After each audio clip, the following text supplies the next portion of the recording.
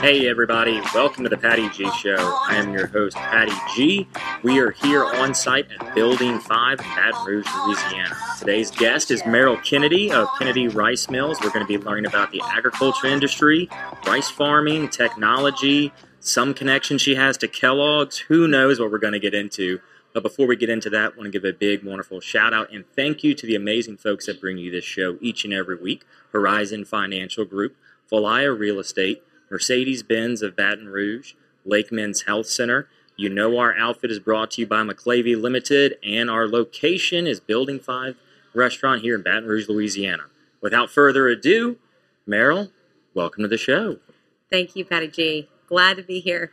I'm so excited to learn more about your business, what y'all have going on, and ultimately just everything technology. I hear y'all are big into tech over there at Kennedy Rice Mills. Well, you know, technology is a journey for sure, but we have been moving in the right direction, I think. And it's a little bit slower, I feel like, from an agricultural perspective in some ways, but we're excited about what the future has to bring for agriculture.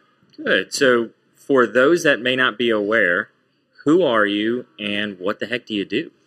Yeah, so Meryl Kennedy, I am the owner and CEO of Kennedy Rice Mill.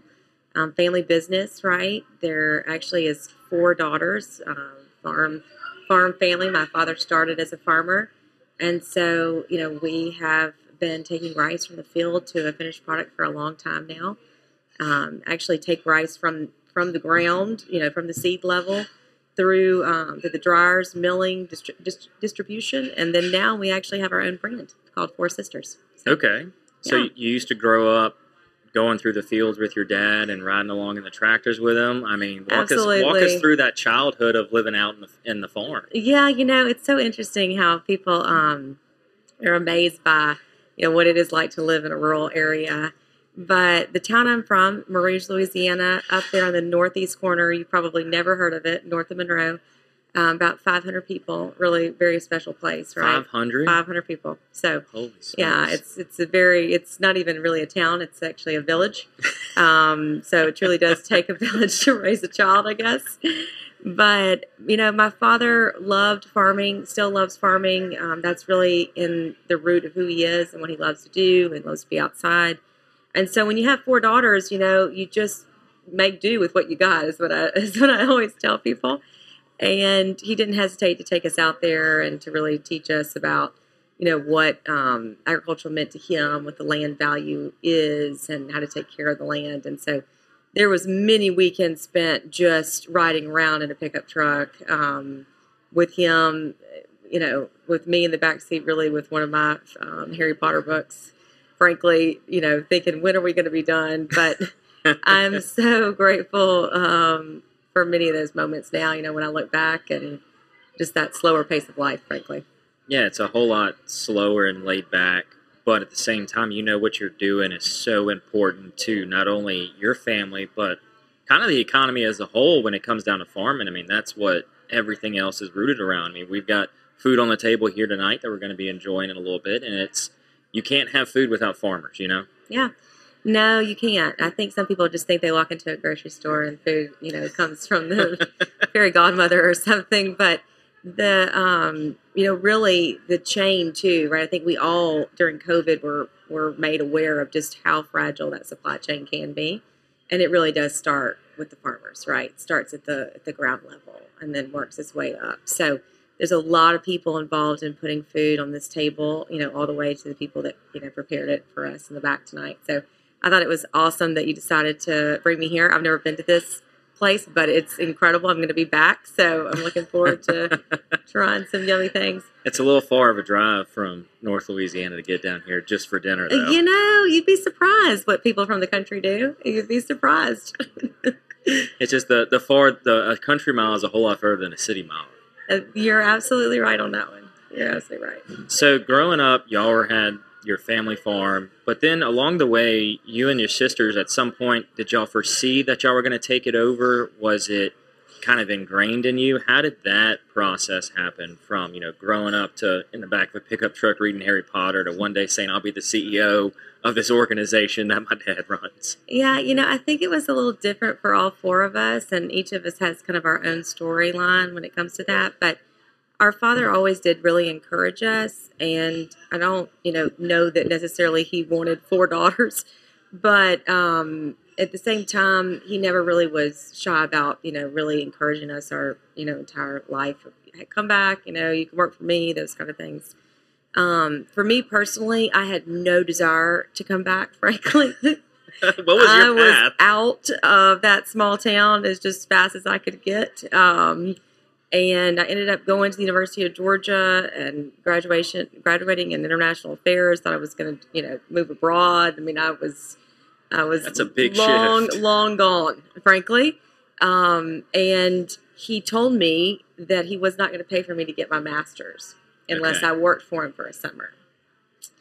And so, I thought at the time, at 21 years old, I'm like, this is a great deal. I'm going to hate being back in, little town Louisiana. And, I'll get my graduate degree paid for. And that's a big win because I had no idea how I was going to pay for it. And so what I didn't realize when I came back is just really what he was doing. I always just saw him as the farmer on the tractor, very similar to probably how we all think of agriculture, right? So there's this preconceived notion of a man in overalls, maybe with a dip in or something, Piece of straw in the mouth, yeah, exactly, riding on the tractor.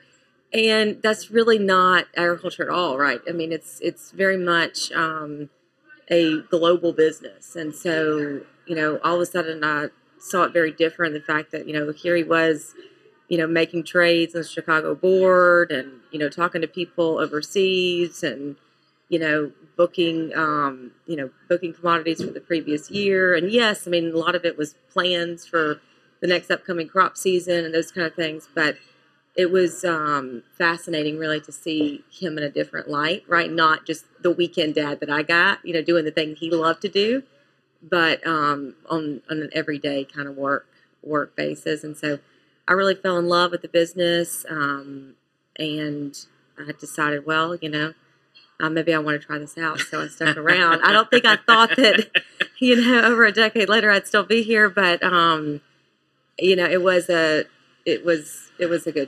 good deal, and I've loved working with my father, and it's been a wild ride. And so, the idea behind Four Sisters was to really get the whole family back involved and to do something together. And my brother-in-law was already running our farming operation, and so it has been super cool journey to work with them and really for all of us to kind of be together as a family and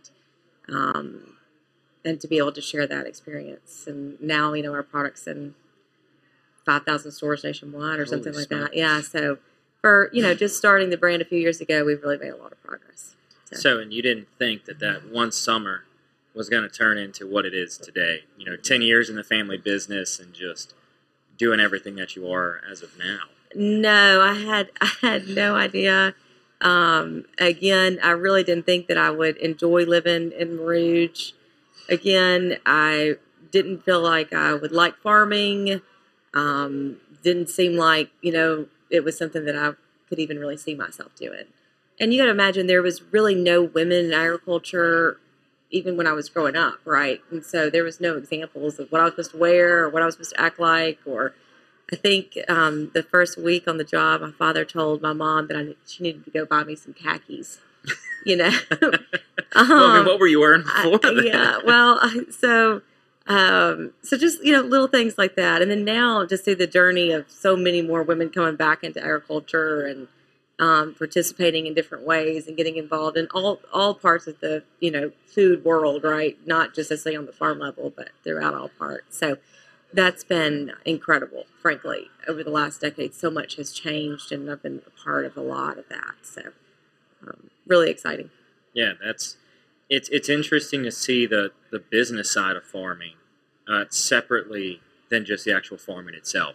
I grew up in I did not really grow up, but I lived my high school years and college years in Sunshine, Louisiana. Okay. So out by St. Gabriel, and not nearly the farming life that y'all have up in North Louisiana. But they did corn, they did Absolutely. soybeans, and I would throw hay every summer. Yeah. And that was my summer job, was throwing hay and getting familiar with all the horse farms, the hay farms, and everything. So it's interesting to see the whole process from seed to harvest and how much effort goes into that. It's not an easy task. It's not an easy job by any stretch of the imagination. And we're only seeing one end of it out in the fields. We're not even seeing the business side of things, which I'm sure has a whole nother animal that you've got to tackle at that point.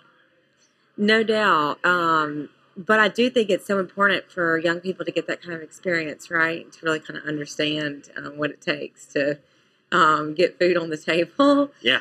And to have kind of that working experience. I think that's cool that your family let you do that. That's really great. Yes, I mean, look, agriculture is big risk, right? That's just the bottom line to it. It's a big risk to be a farmer. You're laying your life on the line with Mother Nature that you can't control every single day. The cost of inputs are extremely high right now, especially with the war raging on, right? So this crop year will be, one of the record highs as far as what it takes to just put a crop in the ground. So farmers take huge financial risk. I don't think they get enough credit for that. And our commodities in general, like rice, people want to make sure their food remains cheap, so there's not huge margins. So yeah, it's a definitely a business that survives on a lot of grit, right, all the way through the supply chain, just like you that summer. So I think it teaches you some valuable lessons though about just what you can do and how powerful people really are at the end of the day and survival, right? Survival of the fittest in the industry. Survival. Well, a farmer's not going to let their crop go bad, right? They're going to get out there no matter what time of day, if it's the weekend, if it's a holiday, if the rain's coming, they're going to be out there. So yeah, and they're going to be making sure that they're doing whatever they got to do. Absolutely. So whenever y'all were thinking about bringing the family back together and starting Four Sisters, how was that changing the existing landscape of Kennedy Mills? Yeah, so we built Kennedy Rice Mill in 2012. Is when we actually started milling rice there in Marouge. And so that really reshaped kind of our business in general. Honestly, we, until then, had been operating some other mills, but had never really owned our own mill. So we built that plant from the ground up and started doing a lot of bulk business, right? So we've been shipping rice internationally. You mentioned Kellogg's at the beginning of this conversation, but they were one of our early customers, right? And still are a great customer of ours. And then we do business with a lot of people like Anheuser-Busch and Mars and a lot of the big guys. A lot of our products end up in Walmart, right? So we were selling rice really to a lot of large CPG companies in bulk, and then they were either further processing it or putting it into a bag. And they wanted to tell our story. Like they wanted to come to the farm and, really show what farming actually looks like now, right? It doesn't look like that person that I even imagined as a child, right? Maybe it looks a little different, aka me. So, it was incredible to have them out there to the farm, to teach them, to show them, have them tell their customers. But we really weren't telling the story from our own narrative. And so from our own perspective and from that light, right? And so we've really felt like, okay, well, maybe it's the time to start our own brand where we can really tell that personal journey in a way that's authentic, right? And in a way to kind of maybe spice up the rice aisle a little bit. And so that was really the idea, is take a little grain and make a big difference in the world, and do that in an authentic manner. And that's who we are. We're four farm daughters. We're Four Sisters, right? Right. That's an easy name to bring. Absolutely. And it tells that story kind of up there in your face, in a way that allows you to kind of relate to the family. And I mean, just like you and I are doing right now, food is about sharing, right? It's about the family table. It's about enjoying with people that you love. And that can be family, that can be friends. It can be wider range, right? But it brings us together. As humanity. It really does. Well, and especially in in Louisiana in general. Absolutely. It is part of our culture. Yes. It's part of our culture. Yes. It is what people or look forward to on the weekends. They look forward to family functions where they're going to have a meal. They talk about, what are you going to cook? What are you bringing? What's your dish? We've got Easter upcoming. People are talking about what they're cooking, looking forward to a Friday crawfish bowl during Lent. Like, it's a Louisiana tradition to gather around food and just enjoy each other's company. I mean, it's one of the things that makes Louisiana special, in my opinion. Oh, 100%. Yeah. And it's not just the fact that our food is, frankly, probably the best in the world, but it's also because of that camaraderie that you're talking about, right? That kind of shared, and you can solve a lot of the world's problems if you'll just come together every once in a while and be able to kind of relate with different people. And until COVID, we actually had a lady in our office that cooked lunch for everybody every day, and we would sit around and we would all eat together. Right? That was kind of part of the culture of our company, and then of course COVID kind of ruined that for everybody. But again, like the message is still the same, which is, if you can break bread with somebody, then you can figure out a lot of your differences and put aside a lot of things. Yeah, and I like doing a business lunch, right? Because if you can break bread with somebody, you're more than likely going to be able to figure out a way to do business together. Absolutely. It's that eating a meal is that intimate moment where you get with that other person, and y'all are kind of sharing this shared experience, coming together. Even if you're having like an appetizer or a drink or something, you're still sharing something together. Something. So walk us through the Kellogg situation, because y'all done a big deal with them, right? Yeah, so it was incredible, but they we've done several promotional projects with Kellogg's, few that have been kind of in recent years, but the biggest one has been an ingrained program. Actually, is the name of it, and essentially we have been working with them to reduce carbon from rice emissions, so methane gas emissions, and it's been super exciting to be kind of part of, because it was a pilot program, and then again we're repeating it this year. But we've actually proven that we can reduce methane gas emissions in rice production. So that's pretty incredible. Pretty incredible, right? And they were really one of the first to say, okay, we're going to kind of step out there and put some dollars to where our mouth is on these topics, right? ESG is a big topic for all of these large CPG companies. And everybody has their sustainability plans, and a lot of people are focused on rice as part of that sustainability journey.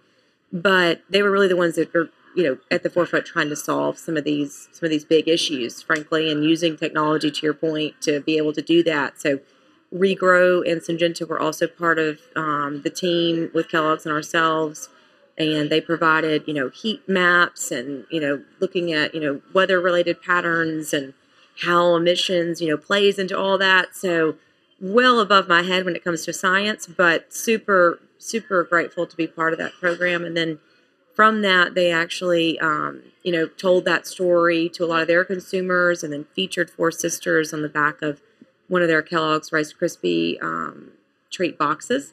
So, and some of their other cereal boxes as well. They launched a new home-style treat at Walmart. If y'all haven't tried it, it's kind of phenomenal. I think I have 4 packs in my car right now. It's not good to be pregnant and be around a bunch of Rice Krispie treats, I'm not going to lie. But look, you got to eat what you got to eat. I have to say, TikTok says that they you should eat one before you work out. So they're not all bad. They actually are a nice kind of little treat, pick me up. But not when you eat as many as I do, probably. Quality control. Control. That's always the argument. Quality control every time. That's right. But in all honesty, it's been exciting, because we've been able to kind of work with each other. They've been able to promote us, and then we've been able to promote, their sustainability goals to their customers, and again, tell the story of women in agriculture, right? And that's, they have large producer that's actually female owned, and so I think it's been incredible, and I'm really appreciative of that relationship. Yeah, I mean, that's getting to that point. I mean, were these contracts kind of already in place when y'all came into the picture? Or were y'all kind of pivotal in getting these connections to these large productions, or making that sustainability happen? Yeah, so we when we built the mill in 2012, I think we gained Kellogg's as a customer in like 13 or 14. So we worked really hard to gain them as a customer.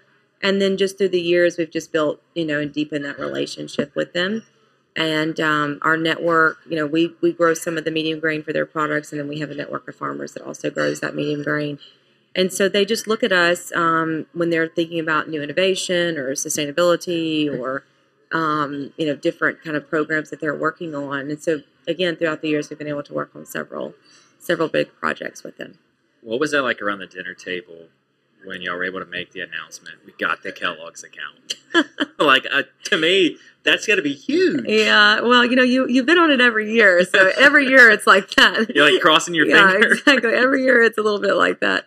But yeah, I mean, and look, that's part of just my entrepreneurial journey in general. It's a little bit, you always kind of stay hungry, is what I tell people all the time. But you never win an account forever, right? And so you have to kind of always be working on that relationship, making sure that you're in the right place at the right time. And I always tell entrepreneurs that, or people that want to be entrepreneurs, that you've got to be running, right? You always have to be. And it's wonderful to celebrate the wins, but as soon as the win's over, you're out for the kill again. So yeah, and it's the process of getting that win, right? That's right. That's the important part to focus on, is how did you get the win, and then how can you replicate that process to continually get the wins? Because getting one win it's fleeting. Yeah. If you get one account and you land it, you've got all your eggs in one basket. That's right. And then, winning it is just the beginning, right? So it's showing up every day. It's making sure that you're doing the right thing for that customer, that, operationally that we provide a quality product to them day in, day out, on time and full, all the things that go into just making sure that, we keep our customers happy. And so, and look, it's never going to be 100% perfect. Things happen, right? Again, we're dealing with a commodity too, so weather patterns and all kinds of things can affect your best laid plans. But I think, again, those relationships and staying true to your word and showing up every single day really makes the difference. Yeah, and being able to tell people that you're going to deliver. Absolutely. And then also having to take the time, I'd imagine, on the business side to explain to some of the customers if it's late, why it's late, because at the end of the day, there's some components that you just can't control. There's a lot of components that you can't control. And look, I mean, if everyone should know that after what we've experienced the last 3 years, right? Oh my gosh, yeah. So if you haven't learned that lesson, then you've been living under a rock, I think. But there's a lot of things that are out of our control, and the best thing is communication. Trying to do that in different ways, trying to use technology to communicate differently, either with its employees or customers or vendors, and it's a journey. Yeah. So you said earlier y'all have like a network of other farmers that y'all purchase crop from. Can you walk us through how do you get those relationships? How do you find them? And what does that look like? Yeah, so we have been pulling kind of from what we call our network of farmers for a long time. A lot of them have been in our network for many years. Before we were in milling, we actually had dryers, and then we would ship rough rice, abroad to Mexico predominantly. So we've been working with a group of farmers for a long time, and then now we're really working with my generation, right? A lot of the dads are still involved that worked with my father. So that's been cool to see too. It's also been really great to see that we have so many young farmers coming back to Marouge. So, Marouge is not a dying town. It's really kind of a little vibrant little town. A lot of young people that are, coming back to the farm. So that's extremely exciting. That's awesome. Extremely exciting to see, because you just don't see that in all of rural America, honestly. It can become a real struggle to get young people to come back to the farm. Well, it's like what you said, whenever you were going to come back for the summer, you still had these different ambitions, in the sense that you wanted to go and get your master's, Absolutely. You wanted to go and do this, and then it was through having to spend a summer in the town, in the farming field, in the business, that you came to recognize the value of it, and ultimately the satisfaction you got from working in the family business. I mean, that's family entrepreneurs and family businesses, they're always going to face that reality, that you can go out, explore on your own, figure out what you want to do, but if given the chance or kind of forced into the chance to work for the family business, you're going to recognize you see why it's carried on for so long, and being able to then say, hey, we made it another generation with the family farm. Oh, it's extremely rewarding. And, I think in general, agriculture really is a business that is passed on a lot of times, from one generation to the next generation. And so when you don't see as many people coming back to the farm level, it is frankly a little scary because, there's just not that, you don't really get taught in school, oh, go be a farmer, right? Right. So there's not a lot of people that choose that career path that didn't grow up in it either. Yeah. So it's even a little bit more complicated from that perspective, and the fact that, if we don't have kind of that pool of people that want to stay in rural America or want to come back to the family farm, or frankly, maybe they just have ambitions to be in agriculture and they don't have connections, right? But right. that there's a path for them to come into agriculture, I think is a big deal. So, and we were talking a little bit beforehand on kind of an avenue I think that'd be beneficial to get them interested in agriculture. And you were talking about you were going to do your own podcast. Yes.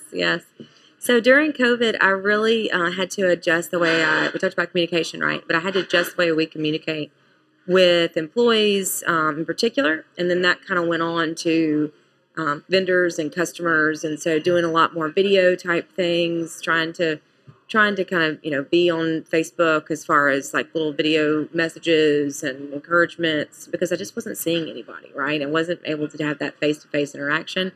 And Zoom is great with my personal team, but, we have a lot of employees that would never see me on a Zoom call, right? Because they're not connected in that way to me. So I started doing a lot more just kind of different types of communication, trying to figure out what worked and what didn't work. And that really led me to the podcast, and we started a podcast called Rice Up Your Bowl. Now, I have to tell you, I have total admiration for you, as I told you, because it is a lot of work running a podcast. And so I haven't been that diligent in recent months, frankly, but we do plan to kind of get it going again and try to move the ball forward, because I do think that it's a really good way to bring people to the farm, right? Right. And to get that audience that maybe doesn't understand rural life. And so the whole idea behind it was, it was about rice up your bowl, right? So, being rice at the center, but also family and health and, the kind of journey to holistically be like a whole person and spiritual health and all those things.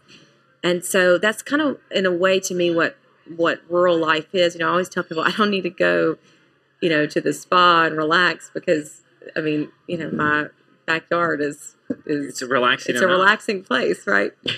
So I do think that it helps for people that live in a metro area to be able to relate to somebody that maybe lives a little bit different from them. I know that I love to come down here and enjoy y'all's good food and eat out with y'all, right? And I enjoy city life, and so I think that other people would enjoy country life if they had the opportunity. Oh my gosh, yeah. So, and like anytime I go back to my parents and go back to the farm, and being able to go out in the pastures with my son now, and he can see the cows, he can see the chickens, and we go and pick eggs and do that slow down kind of life. When you get out there, it's like everything else is gone. You don't hear anything. You don't hear the noises of the city. People do. The noise thing is hard for people sometimes. Just how quiet it is. Oh yes. Yeah. When we first moved there, my dad came downstairs and he was like, "Y'all hear that?" We're like, "No, Dad, we don't hear anything." He's like, "That's the point, and that's the beauty of being out here, is that it's just peaceful, it's quiet, and it's ultimately, you can go out and just kind of lose yourself in your thoughts and have that relaxation, that recentering, that refocusing moment that is tough to get in the city, because everything's always running a mile a minute. Everybody's always trying to do something, and everybody's working at all hours of the day. There's no sun up to sundown, you're working, right? Right. And for the agriculture business, there is a little bit of that, except when it comes time to harvest. I've seen them out there way late into the evening and way early in the morning. When it's harvest, they're going to do everything they can to get that crop out, right? Or, as I mentioned earlier, if there's weather coming in or some kind of event. But there definitely is a slower pace of life, right? There's just not as much to do, to your point. There's not a party to go to every night or a restaurant to go to. I always tell people that, you have to learn how to cook or you're just not going to eat, right? Yeah. So, you can only eat so many microwavable meals. I guess you could continue to eat that, but, you kind of have to learn how to cook. You have to learn how, to kind of survive on a slower pace. And it does bring you a lot of joy, I think. Frankly, COVID really made me appreciate it. I was traveling a lot before COVID, and so I wasn't in Marouge as much. But since then, I've been able to really live in Marouge. I always have lived there, right? But just really live there, slow down, and enjoy kind of life there. And I have loved to, really learn to love it even more. When I think COVID, that was one of the best things that happened in COVID was the slowdown of life on a global scale, right? Absolutely. Everybody had to slow down some extent. Mm-hmm. You couldn't travel as much. You couldn't go to meetings as much, at least in person. And for some businesses, the shutdowns were terrible and all that. But from when you look at it, and I'm sure there's going to be tons and tons of studies done now that people are kind of coming out of it and getting on the other side. But when you look back at the moments of staying at home and working and what that really brought to the surface in some people's marriages and some people's relationships, I was fortunate in the sense that my wife and I loved working at home together, but I know some people weren't. And maybe it was that reevaluation of, okay, are we in the right place? Absolutely. Can we only deal with this perfect person for 4 hours a day and on the weekends? Do I even really like them that much? Exactly. Do I like them that much? And we saw it in the construction industry. People recognized, I don't like my kitchen or I don't like my den. I'm going to do renovations. I'm going to repair. I'm going to do this to my house, do that to my house. And it was a time where everybody kind of had this pumping the brakes on business and really reflecting on their personal life that they didn't have leading up to COVID, You didn't have time. Yeah, there was no time. There was no time to really even think about it. I know my daughter was she was young at the time. It happened 2-ish.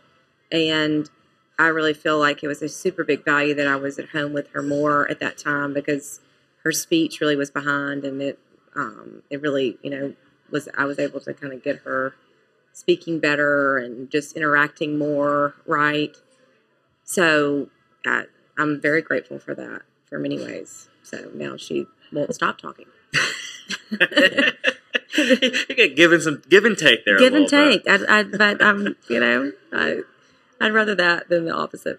Yeah, 100%. And so I think what I would love to see y'all's show kind of come to light and kind of keep pushing on because I think the power of showcasing the agriculture industry through content, whether it's through a podcast, through video form, even just social media posts, showing people that side of things. I don't know if you're familiar with Clarkson's Farm on Amazon Prime.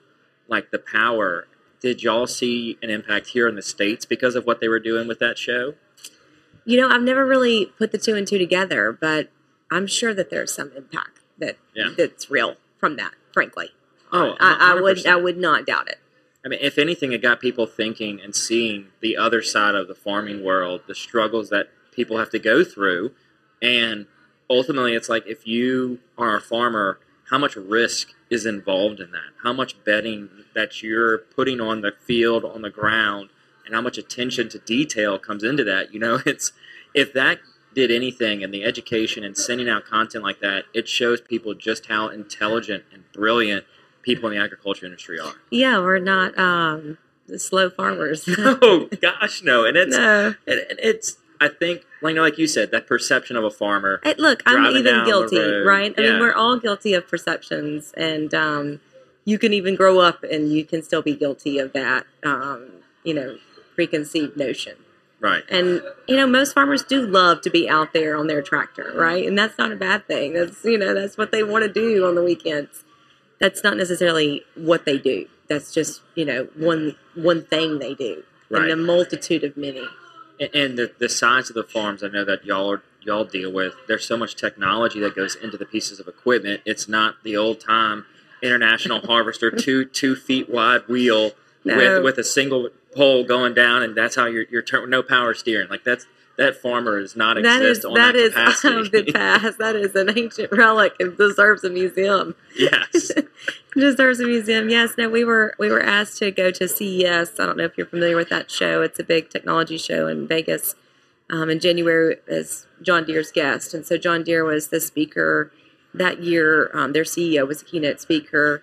So it was a real honor to be there. In fact, when I got there, I realized, I think, just how big of an honor it was to be there. But they showcased a few of their farmer partners and, talked about some of the precision agriculture that they were doing. And I think the idea is that really John Deere's a tech company now, right? Isn't that crazy? Yeah, they are. That is insane. They are a tech company, 100% through and through. And so it is not.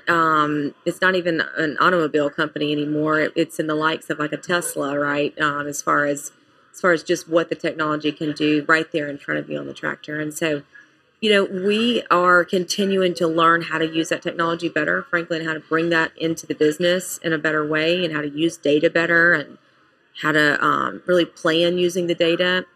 I think that that's a journey for most businesses right now because technology is moving so fast, and just making sure that you're fully utilizing it. But, the equipment itself can do incredible things. And then just in general, even the spray rigs, I don't know if you are familiar with some of the new spray rig technology that John Deere has, but incredible in the fact that it can literally pinpoint the exact weed. Right, so you're not overspraying. I'm not that familiar with the technology. Yeah, it's incredible. But that way, you're not overspraying. You're not using too many chemicals, which is bad for the environment, right? You're really reducing the amount of chemical usage that you're using, and then also reducing cost, right? Because 100%. Chemicals are extremely expensive right now. Yeah, I mean, it's helping the agriculture industry from every step and every facet. Whenever you look at the technology, you look at the data, and you look at the input of what you're getting from the machines, and being able to, like you said, recognize, okay, no, we're going to spray. Like the machine knows where to spray, and just the amount of all of that going into, now you can cut your costs, and now you can really look at the percentages. And when you start getting into the numbers, it's like farming is now just looking at the numbers and the data and the statistics and knowing what you're going to do. Yeah, and there's already, tractors that are driving themselves, so. Yeah, that's crazy. Yeah, I mean, they're not in widespread use at this point, but I do think that, especially with, frankly, agriculture struggles the most with labor. There's just not a lot of labor left on the farms, right? And so we need, as an industry, to figure out a way to, utilize equipment that probably is not man-powered. Right. In the future, especially when I look out 10 years, 15 years, and how we're going to continue to farm. So, being able to have kind of that technology out there is huge wins. And then I'm sure you've been following some of this incredible new stuff they're doing with rural broadband expansion really across the country. Yep. But they're really trying to put an emphasis on agriculture. And I know even Louisiana is working on that too. So making sure that we have broadband expansion into some of these really remote areas is super important, because technology is really only as good as the internet that you have there. Yes. Otherwise, you're still kind of plug and play. Yeah. And we do struggle with that, in some of our remote locations, is that just being able to input data, in a seamless way. So. And then whenever you have that ability to have the broadband and have the internet and the speeds, you now have another amenity of life.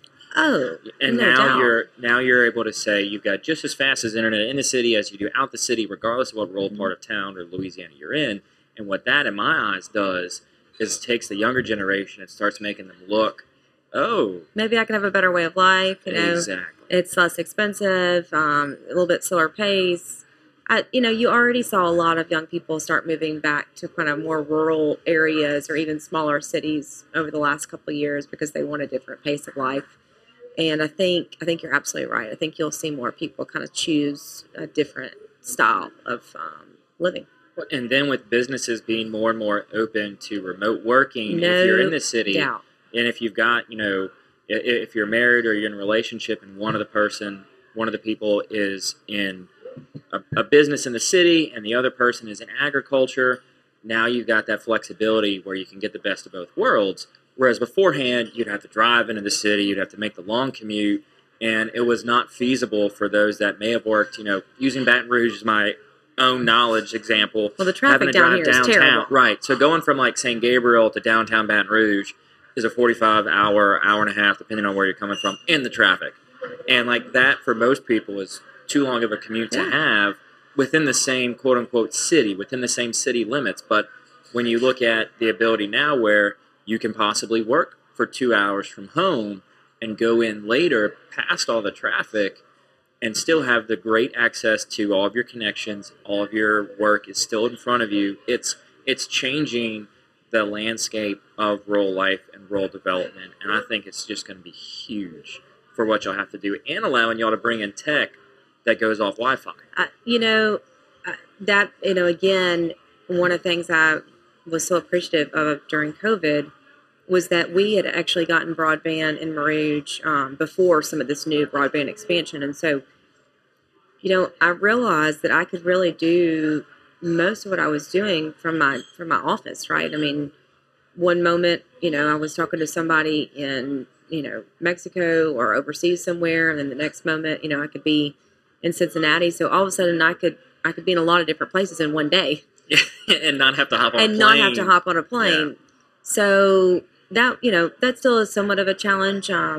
We have a fairly good airport in Monroe, but again, travel is challenging now, and it was then too.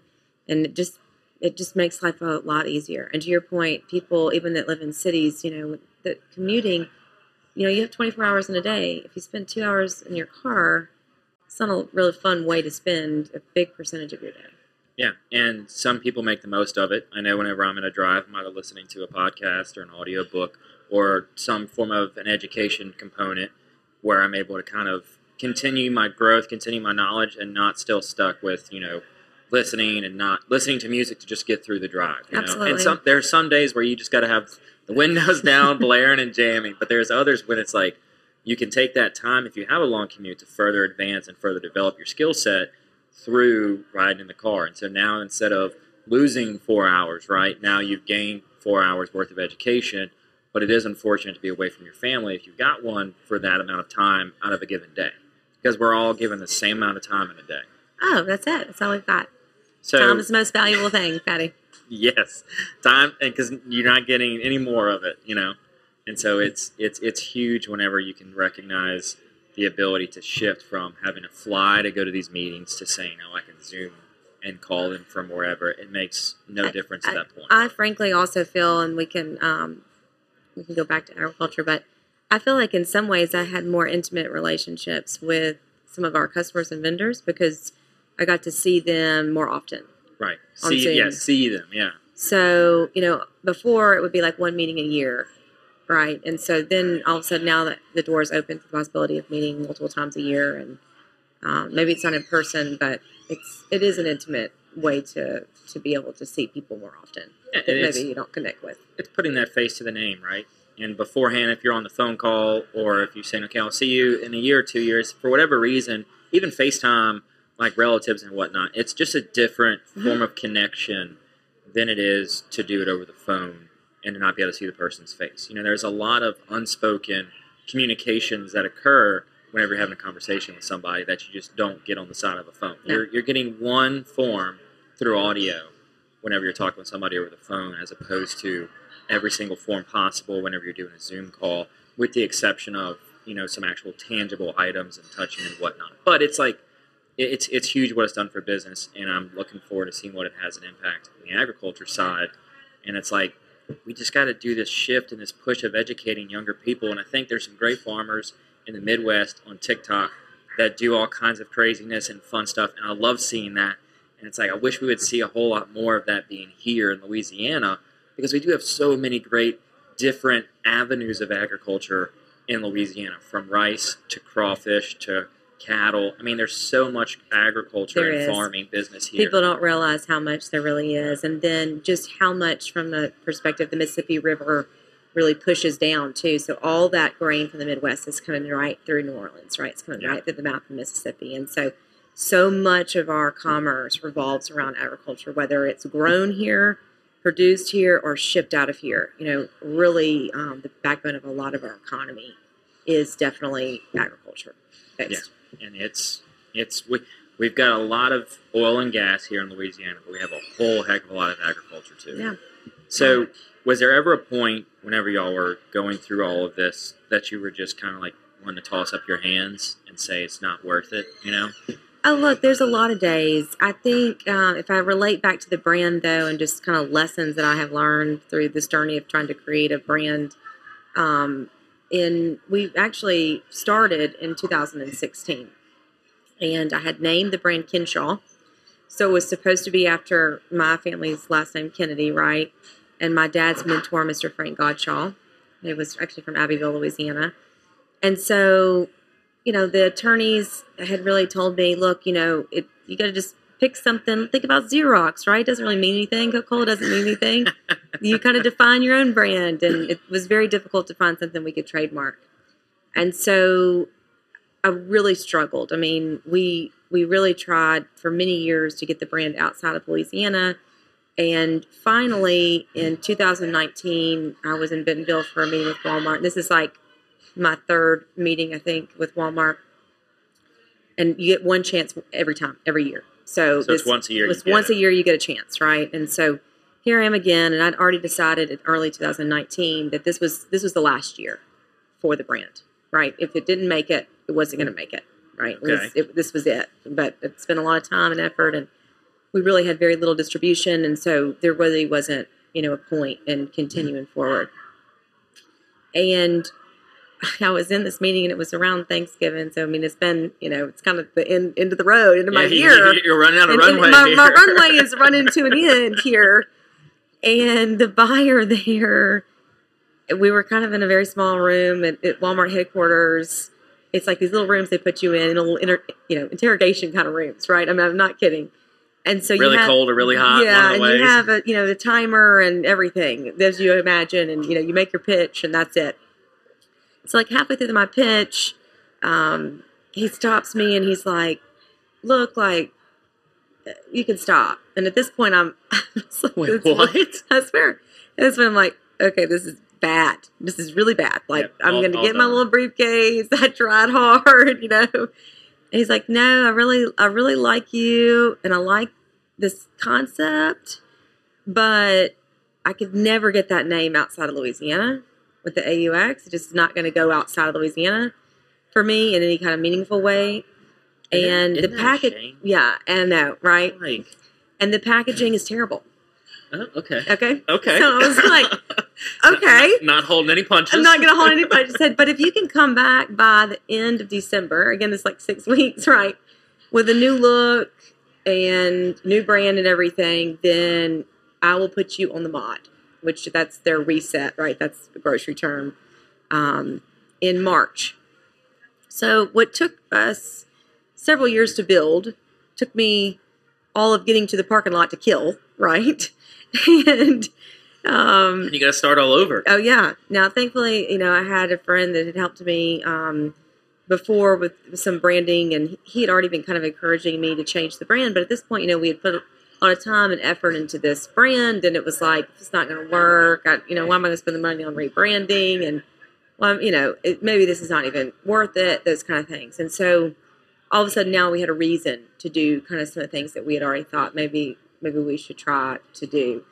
And also, again, back to that authenticity, it's about telling our story, right, as the four sisters, as four farm daughters, and not necessarily about telling the story of our father, and so kind of changing that narrative really, I feel like, resonated with consumers too, and helped bring people our age back to the farm level and get interested in agriculture and all those things that maybe they didn't realize that they would be interested in. Yeah. So just by happenstance, he gives us a shot. He likes the brand. Everything looks great. This is the end of December 2019. We go onto the mod in March of 2020. Perfect timing. Literally. Yeah, that's the perfect timing. So we also had gotten the green light around that time for Kroger. So both Kroger and Walmart put us into distribution in the first quarter of 2020. And before that, really, I think people didn't realize that we were going to be able to kind of supply them in a large way. But we were really able to continue to supply them even through some of the toughest days. And many people talk about, toilet paper still today, but rice was just as bad. I mean, rice and beans were just flying off the shelf, those pantry staples, cheap, right? People were storing them. And so being able to continue to restock and keep those shelves stocked was a really big deal from a supplier perspective. And so we earned a lot of trust through our retailers, and then people started calling me at that point saying, do you have product? Can you ship? And we were able to continue to kind of expand that way. And then, since then it's been just one account at a time and gaining distribution on the West Coast and gaining distribution in Florida, thankfully now with Publix. It was a huge win for us. We just got into Publix. So lots of rice lovers down in Florida. Congratulations. Yeah. That's incredible. So, those are just big wins that we had early on. Also, Rouse's was a huge help. They really were kind of some of the first to put our product on shelf, and then Whole Foods here in Louisiana too. They even had Kinshaw before we changed to Four Sisters, right? So they believed in you from day one. Yeah, they've been with me from day one. So I really have a big heart for the Rouse's family and for my Whole Foods family down here in Louisiana. So that's just it's been a building block, one account at a time, and trying to move the needle that way. In our area, Brookshire's was another big one that kind of took us on. But now, we've expanded and we've been growing a lot on our digital channel as well, which has been a huge kind of leap. I mean, we're still kind of in that journey, but on Amazon and using Instacart as a way to promote and market, and actually promoting products on the other .coms like the Walmart.coms and Kroger.coms. And, people are shopping different. COVID changed the way people shop. 100%. There's more men shopping now than there was. It was interestingly enough, but before COVID, it was really predominantly female that did most of the shopping. Now, I think it was male during COVID. Interesting. Most men shopped. That's kind of reversed back a little bit, but still, now that you can get your groceries delivered, or you can pick them up in the parking lot, or there's just lots of different ways. So it provides different opportunities, I'll call it, for brands like ourselves to get our messaging out to consumers and to actually promote where they are, right? But you just have to really build out your omni-channel experience. Is the technical term for it, but you got to look good on shelf and in that digital cart. Well, and you have to make it, like for me, the biggest thing is ease of access for the end user. How easy can you make it for them to either 100%. Purchase your product, or in the case of the show, consume the show? Yeah. So it's like, it's as easy as you can make it is the better route to go. And it's not like creating this difficult to get to, this difficult to accomplish. Like with the show, it took me doing research and figuring out, how do I get on every single platform? How do I get on every single social media channel there is? How do I get where it's easiest for consumers to consume? Whether it's radio, whether it's, Facebook, or... You got to meet them where they are. I have to meet them where they're at. And they're in a lot of different places. And everybody is everywhere. So, for me, the biggest thing I tell people is you can tell your Alexa, play the Patty G Show, and she'll play it. Like, that for me was the win. That's a win. That's a huge win. Like, are you kidding? Being able to get that instant of access. We went through some setups and getting to the point where it's video is a big component, so people can then watch the show, and it's not just listening. So people like visual. It's talking about the different mediums, and for selling a product, if you're not on Amazon, if you're not on Instacart, if you're not on Walmart.com, if you're not where they're shopping, you don't exist. Exactly. And unless you have a really compelling reason to drive the traffic to your website, it's like, why am I going to stock a pond and put a fence up? Why not go into a larger pond or a larger ocean where everybody's already fishing and just get my product out there? Yeah, I'm going to be a little component, but at the end of the day, I'm where all the customers are. And if you're not where the customers are, you're not ever going to sell any product. Yeah, exactly. And it does get complicated, especially as small business. I don't think that people quite understand just how many platforms there are or that they're consuming on a daily basis. And so if there are people like you and I, we've got to meet them there, right? So that means you got to figure out a lot of different ways. It also allows you, though, on the positive side, to reach more people in a little bit less expensive way than it used to be, right? Through like traditional marketing and things like that. So it's just about embracing where your consumer is and trying to meet them there and to providing them a product that they want to consume, right? That is entertaining and in our case, tastes good every single time, cooks right, and that Yes. they're proud to feed their families. So I think that if you really bring that product to life that they want, that if as long as you're there, easy to access to your point, then you really have a lifetime customer.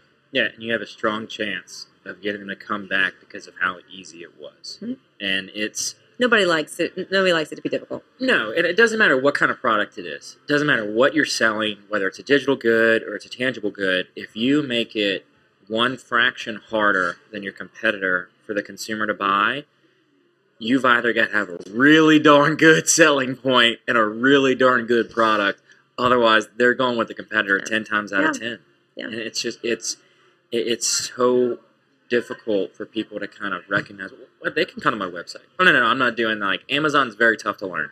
It's very challenging to learn, as I'm sure It's not easy. Yes. But once you learn it and you're in, it's like, now we see why. It's worth the time and effort. And then it takes years too, frankly. Oh, yeah. It really does. It's that, again, that persistence, that never kind of giving up. You're going to hit roadblocks. It's not going to be easy. I mean, Amazon makes it challenging, the fact that you have to show growth before they let you do the next step and the next step. But if you continue to kind of take it step by step, then absolutely it's worth it. Oh, 100%. So as we kind of start to wrap up the show, we do have a set list of questions we like to ask everybody. So the first one is, what is something you did as a kid you wish you could still do today? I wish that I could go back to that truck and be reading Harry Potter. I love to read, and there has been very few opportunities in the last several years for me just to sit down with a novel and read. And I think about that now and how I was, bored in a way, and how much I would give to go back there. Isn't that crazy? I know. It's like it's so quick. You go from being bored on the weekends or the evenings to recognizing you have no time for anything. That's right. It's like my wife and I the other day were thinking about, thought before children. We could just like pick up whenever we wanted and just go do something. It was like, oh, it's Thursday night. You want to go to Nashville? Yeah. And we just get in the car and go. And now it's, okay, well, no, we can't do that because we got Boomba. And you just list out everything else that has now become a responsibility, a job, just something that you no longer have the freedom to do. Yeah. I'm right there with you. So what are 3 lessons you have learned along the way? I think, number one, it's about really paying attention to the opportunities that you have in front of you, right? So the grass is not always greener on the other side is another way to put that, right? But sometimes the opportunity is right there in front of you, and you have to be willing to take it. And I think really appreciating that is important to me, and really a huge lesson, because I had no idea this opportunity agriculture would have brought me. And I was very close to not kind of going down this path, and I'm so glad that I'm here now, right? So that's number one. Number 2 is just power of networking, I would say. I think that, putting yourself out there is really important, especially for a young person early on. I know that time is precious, and you need to really, make sure that, your time is well spent. But I do think it's important to get yourself in front of people and to try to attend shows and do that networking. Yes, some of it, you don't really know what will come from it, but maybe something 2 or 3 years down the line actually pops up that, you met this person, or you think, oh, well, maybe that person can actually help me with this. And I have found that that's been extremely, extremely powerful for me throughout my career. And then the third one, which we talked about a little bit, is really this idea of never stop running. I'm a huge believer in that. I really believe in the power of staying hungry.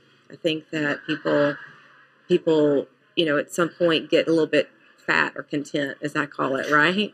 Yeah. And, you kind of say, oh, well, I've done all these things, and all that's great. And look, I mean, I probably should celebrate the wins more, frankly, because, you work so hard, and it's exciting when you get one of those big fish on the line, and it's just incredible, right? Just, the things that happen. But at the same time, that kind of always kind of hunger in the back of your mind, I think, keeps you from, not resting on your laurels and kind of having the drive to continue, because, success and failure, they're always around the corner from each other. So Right. They come hand in hand. There's many days where I am not, I walk out of a meeting and didn't go my way, only, to get a phone call that something remarkable happened the next 15 minutes, right? So they go hand in hand a lot of times, and you win some and you lose some. Yeah, and that's accepting it and moving on and learning from it is all we can ever do. Absolutely. So what is something you love about Louisiana? So what I love the most about Louisiana is that idea of culture, right? The family table that we talked about earlier. Food is really, at my core, right? What we do. We are an agricultural company, but really we find ourselves to be a food company, right? We're providing a product that goes on your family table. And so Louisiana is just an incredible place for all things culturally around food and the table, and what we talked about earlier as far as bringing people together. And I love that about Louisiana. I also think that we are totally underestimated for how incredible our outdoors are, and just how incredible, our weather even is. I mean, yes, we have hurricanes occasionally, and yes, it's hot in the summer and all those things. But, pretty much everybody in Louisiana lives pretty close to water. Yeah. And, you can go outside for, it's not expensive to be able to, use a park. We have incredible parks throughout the state. We have incredible resources at our back door to be able to, go out in nature. And it's the sportsman's paradise, right? Right. And so I don't think we talk about that enough, but the idea that, you can be outside and enjoy the outdoors pretty much all year long, I think is one of my favorite parts about Louisiana. Yeah, we've got some enjoyable weather for sure. Yeah. And the mosquitoes come out every now and again. But nowhere is perfect 24/7. I'll be honest with you, I would take our hot summers for some of these Arctic blasts that I keep on hearing about. Yeah. And today, it's 88 degrees. It was in Baton Rouge. It's awesome, beautiful spring day, and oh yeah. So I just think that the outdoors is really your backyard, pretty much for all Louisianans, and it's, again, there's access to it for all people of all different walks of life, income levels, and that kind of lifestyle, I think, leads people to be happier people when they can get out and enjoy God's world and really kind of be out there in nature. I think is something that shouldn't be underestimated. Oh yeah, and I think COVID kind of opened up the doors to that too, with people going on their walks, being home with their families. You had to get outside because you were cooped up all day. Yeah. You didn't want to stay inside anymore. So I think, yes, getting outside, just going for a walk is just such a relaxing, reconnecting element that people often miss in a day. Yeah. So for the final question, what can I do to help you? I'm just super proud to know that this show is really amplifying the voice of entrepreneurs. So I appreciate, you amplifying people outside Baton Rouge too. Absolutely. And thinking about us up in North Louisiana. I know that most of you are, I guess, focused here in this region. So, tell the story more of people like me that are, doing things outside the city limits, and really, I think that would be a huge win for our entire state. And I think people in general need to hear, what really is happening in Louisiana and how awesome a place Louisiana is to live and work and grow a business and a family and all the things above. Oh yeah, and also recognizing that agriculture is really a tech industry. Absolutely, absolutely. You can see it in John Deere's stock price too. It is not a tractor company; it is a tech company. Well, thank you so much for coming on, Meryl. I really appreciate you making the drive and coming here to Building 5 and sitting down with me at the table. It means a lot. Thank you. Absolutely, and I look forward to having dinner. So absolutely, appreciate it. So we're gonna go have some chow, everybody. But thank y'all so much for watching the episode or listening to the show, whatever form you're consuming us in. I'm really appreciative of your time. I know the guests are as well. We're going to make sure to link everything in the show notes about Meryl and their website, where you can buy some of their amazing Louisiana-grown products. And so stick around for that and check it out in the show notes. And want to give a big, wonderful shout-out to the amazing folks that bring you this show each and every week. Hear a little bit more about them right now. Welcome to the brand new Falia mobile app. We took all the same tech that's helped hundreds of people sell their homes themselves and packed it into an easy-to-use app for your phone. When you download the Falaya mobile app on either the Apple or Android App Store, you'll immediately be able to see the power of this game-changing tool. From the seller's dashboard, you can navigate to all the information that you need. We intentionally separated everything into key groups, such as tasks to be completed, buyer leads for your listing, and contact information for everyone involved through closing. When you get an offer on your property, you can simply review and respond all within the app. No matter where you are in the world, you'll be able to monitor everything that's going on with your property from listed to sold. It's truly the power of Falaya in the palm of your hand. Download the app and see for yourself. Falaya, it's real estate reimagined.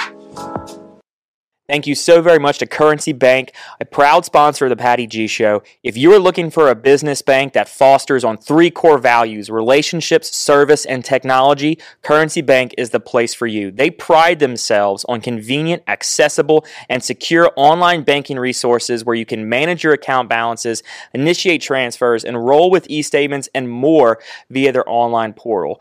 Between the relationships, the service, and the technology, they are going to be that partner with your business every step of the way, regardless of what you need. Currency Bank is the bank for business owners.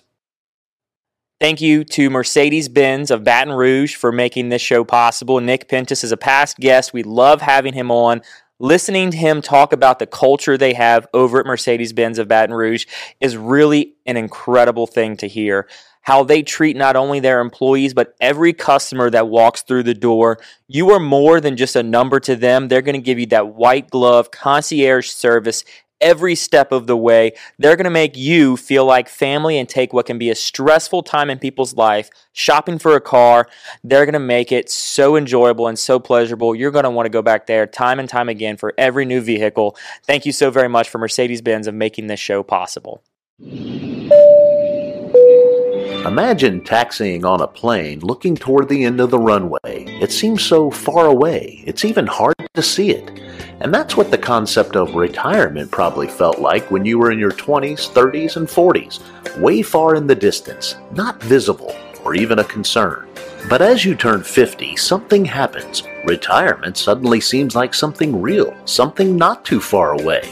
In your 50s, you are rolling down the runway. Retirement is getting closer and closer, faster and faster, weeks and months zipping by. But are you even ready for a successful takeoff to retirement? Fear not, there's still runway left.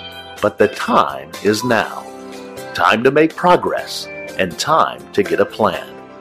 The Runway Decade will help you get organized, get energized, and give you the direction you need to take off to your desired retirement. The Runway Decade. Building a pre-retirement flight plan in your 50s. McClavy's Limited, a proud sponsor of the Patty G Show, has been serving the Baton Rouge area proudly for 40 plus years. Gentlemen and ladies, if you're shopping for your man, there is no other place in the Baton Rouge area to get your clothing, whether it's game day needs, everyday needs, business attire, formal attire, whatever you want. Go over there, see Frank and Ashley. It's a father-daughter duo. They do incredible things in their store. They will outfit you from as simply a shirt that you need for one evening or all the way to a full wardrobe overhaul. They're going to take care of you every step of the way, and be sure and let them know that Patty G Show sent you. Thank you to our wonderful sponsor, Lake Men's Health Center with Our Lady of the Lake Physicians Group. Guys, I know it's tough to get out and go to the doctor. I know it's challenging to find time in our busy days, but I promise you, signing up to be a part of this group with Dr. Curtis Chastain and Dr. Tyler Boudreau, you won't regret it for several reasons, but most of those being the fact of the time it saves, where you're able to get in on the same day, get that appointment done, and spend that time you need to talk with them about what your health goals and concerns are, as well as ensuring that the financial investments you have, you will be able to live out and see those come to fruition. So if you're an investing guy, you know all about and planning for the future and investing in the future. There's no other more important thing to invest in than your health. Make sure you go check them out, Our Lady of the Lake Physicians Group Men's Health Center, and tell them Patty G sent you. Simple man, don't want a complication. Complication.